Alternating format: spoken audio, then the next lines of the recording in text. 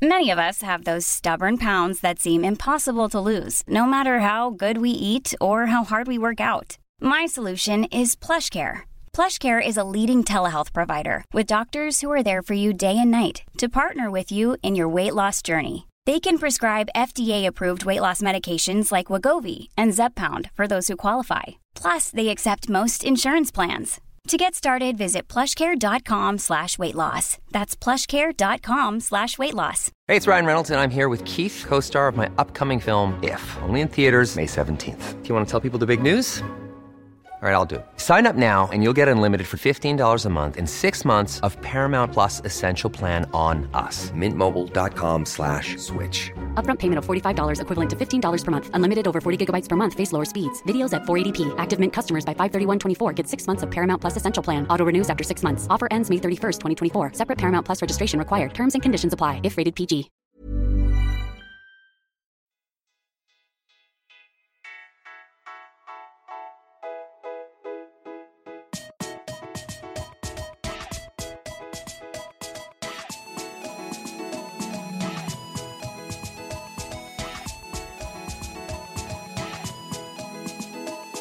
Hej och välkomna till Allsvenskan utifrån måndag den 13 augusti. Idag tänkte vi prata om Trelleborg, Sundsvall och Norrköping-Hammarby. Och vi börjar väl med Norrköping-Hammarby, den är roligast. Ja, på förhand i alla fall känns den som roligast. Ja, men det känns väl som att det inte kan bli en tråkig match. Nej, så är det. Det har du helt rätt i. Jag tror att det här kan bli en riktigt bra historia faktiskt. Ja. Absolut. Håller med. Ska vi börja med hemmalaget kanske? Ja, hemmalaget Norrköping som är fullt manskap i princip. Precis, det är väl Skrabb som är ett frågetecken. Han klev av senast mot Giffarna i paus med känning tydligen. Ja, sen har de ju tappat lite spelare i fjol och sån också.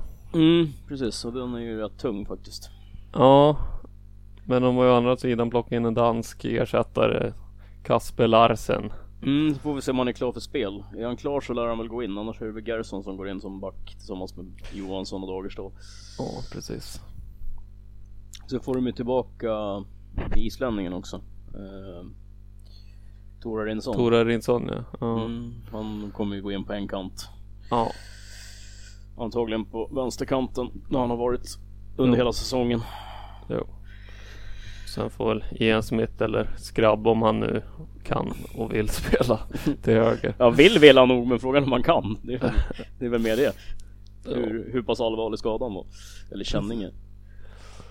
Och sen får vi se framåt om det blir Holmberg istället för Jordan Larsson. Jag skulle ju förorda det, men Jens Gustafsson var ju jäkligt nöjd med Larsson senast, vilket jag har svårt att se.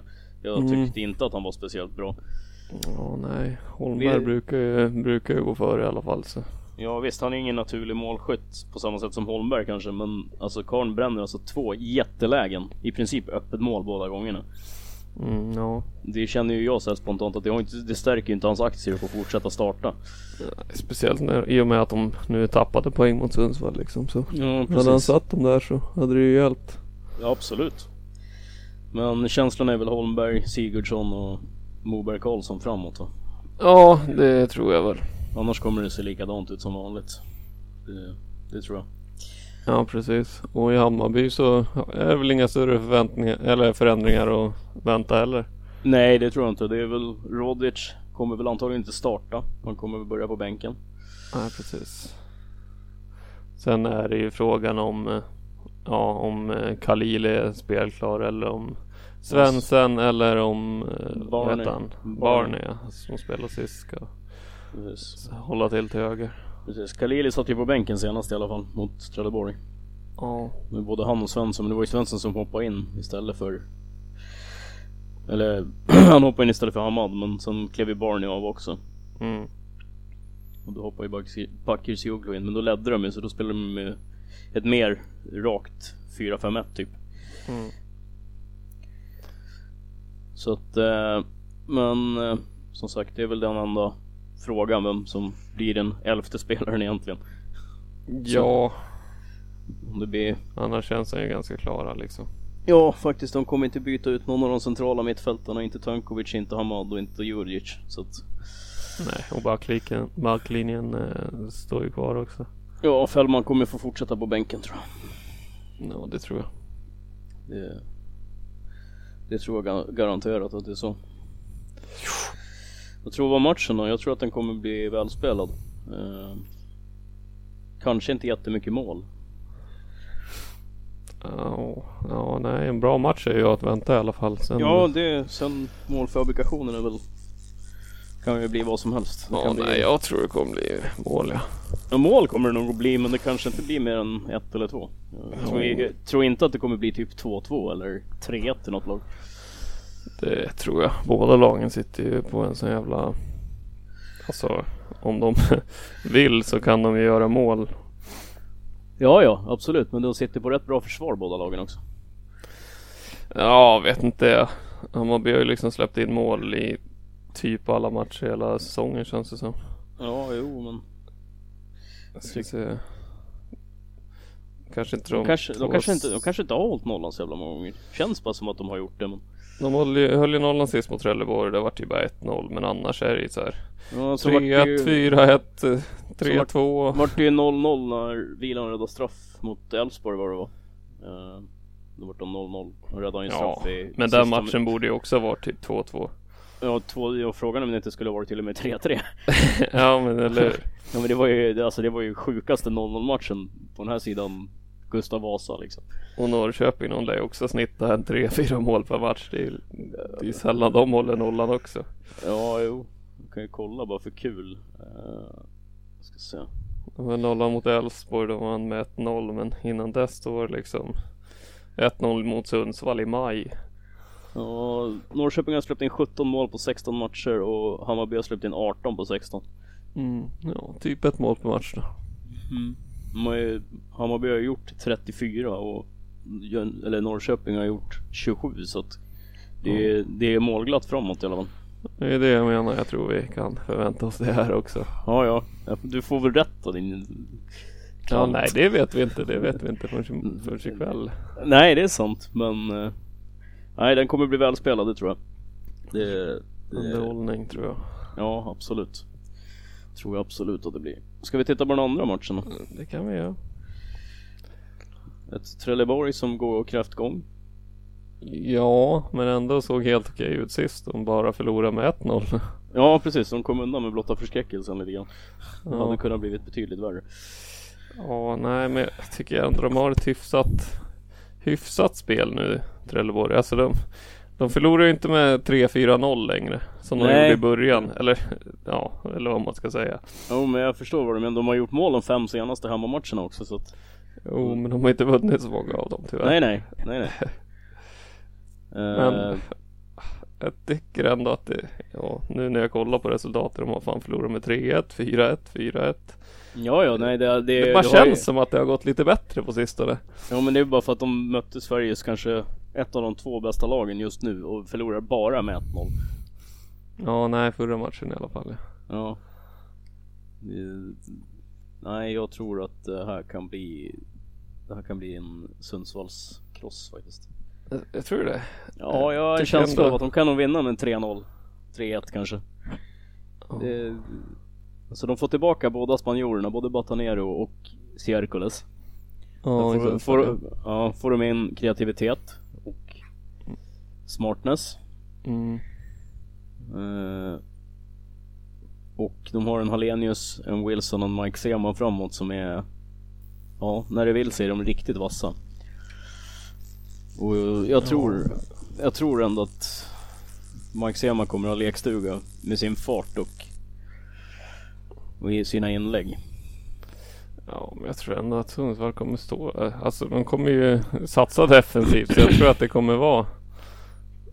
Ja, jag tror inte det kommer få så mycket plats för Sundsvall. Alltså jag tror att det kommer bli jävligt låst till sen. Speciellt om Trelleborg spelar så där. De har spelat med typ 3 mittbackar sist. Och om det ska bli någon liknande uppställningar mot varandra, då kommer det ta ut varandra på något sätt. Det kommer typ bli 0-0 i sådana fall. Om det nu inte blir något tidigt mål bara. Men det känns som en jävligt låst match, tror jag. Ja, kanske. Jag tror ju att det här, jag tror att du skulle inte alls bli förvånad om Giffarna leder med 2-0 i paus faktiskt. Ja, fy fan. Ja, då tror vi olika. Ja, det är väl det som är charmen med det här. Att hålla på med det vi gör. Ja, nej, då får vi se. Mm. Får vi se hur det slutar. Ja, precis. Men jag känner att det blir jävligt tillknäppt. Okej, ja. På förhand. Det är ju klart att Trelleborg, de är ju glada för alla poäng de kan ta liksom. Så är det ju. Men ja, exakt. För de handlar det om att kriga sig kvar nu. Ja, det är liksom kvalplatsen som hägrar. Det är liksom det som är prio 1 just nu. Ja. Något annat är ju inte. Det vart ju inte lättare av att BP vann sin match mot Örebro heller. Nej, precis. Så de är ju praktiskt taget tvungna att vinna nu. Mm. Och de får ju nästan inte förlora den här matchen. Då är det tufft alltså. Det är många matcher kvar att ta poäng på, men Jo, men sen det blir ju inte lättare liksom. Nej, det går. Man Malmö borta i nästa omgång liksom. Sen har de AIK borta omgången efter det. Ja, det är klart att de behöver ta poäng liksom, men ja, men det behöver ju alla bottenlagen liksom. Det är bara att titta på Sirius, Elfsborg. Det är inte heller. Sirius har ju vaknat nu liksom. Göteborg också lite grann ur form verkar det som, helt plötsligt. Så är det. Så att nej, det kommer bli tight i slutet på säsongen vilka 3 lag det handlar om, tror jag. Nej, jag tror att det är ganska klart att det är Trelleborg och Dalkurd som får åka och sen. Ja, du tror det? Du tror att Brommapojkarna fixar kvalplatsen? Ja, så som det har sett ut på sista tiden så har de faktiskt tagit sina poäng. Ja, alltså jag skulle inte bli förvånad om de kanske till och med klarar sig från kvalplatsen. Det vet fan. Ja, vi får se. Det är långt kvar som sagt. Det är bara halva säsongen spelad. Precis. Men som sagt, jag tror väl att lagen som sådana, det är ingen större skillnad hur de kommer se ut mer än centrala mittfältet i Giffarna. Nej, precis. Och sen snackas det om att Kamara Jönsson ska vara tillbaks åtminstone på bänken i den här matchen för Trelleborg. Ja, och det är kul för han. Ja, det är väl. Jag tror inte att han kommer han spela så blir det väl inte så många minuter till att börja med. Nej, precis. Men han ska väl fasas in nu, är väl tanken. Ja, kan jag tänka mig. Får vi se om man kan sätta någon baljor den här säsongen. Ja, får väl hoppas det för Trelleborgs skull i alla fall. Ja. Om de ska hänga kvar. Ja. För de verkar inte ha så många andra som kan göra det, tänker jag. Nej, det. Huvudet är väl bäst på 5 tror jag. Ja. På 16 matcher, det är ju inte jättestarkt. Ja. Så att, men det var väl det vi hade. Så kommer vi tillbaka imorgon med lite annat matnyttigt. Ja, tänkte se det. Tänkte väl prata lite grann transferfönstret. Och se vad vi har för roliga spelare som har kommit och gått under sommaren. Det har hänt en del lag. Ja, ganska mycket faktiskt. Så det kan vi gå igenom. Absolut, men vi hör av oss imorgon helt enkelt. Yes. Tack och hej. Ciao.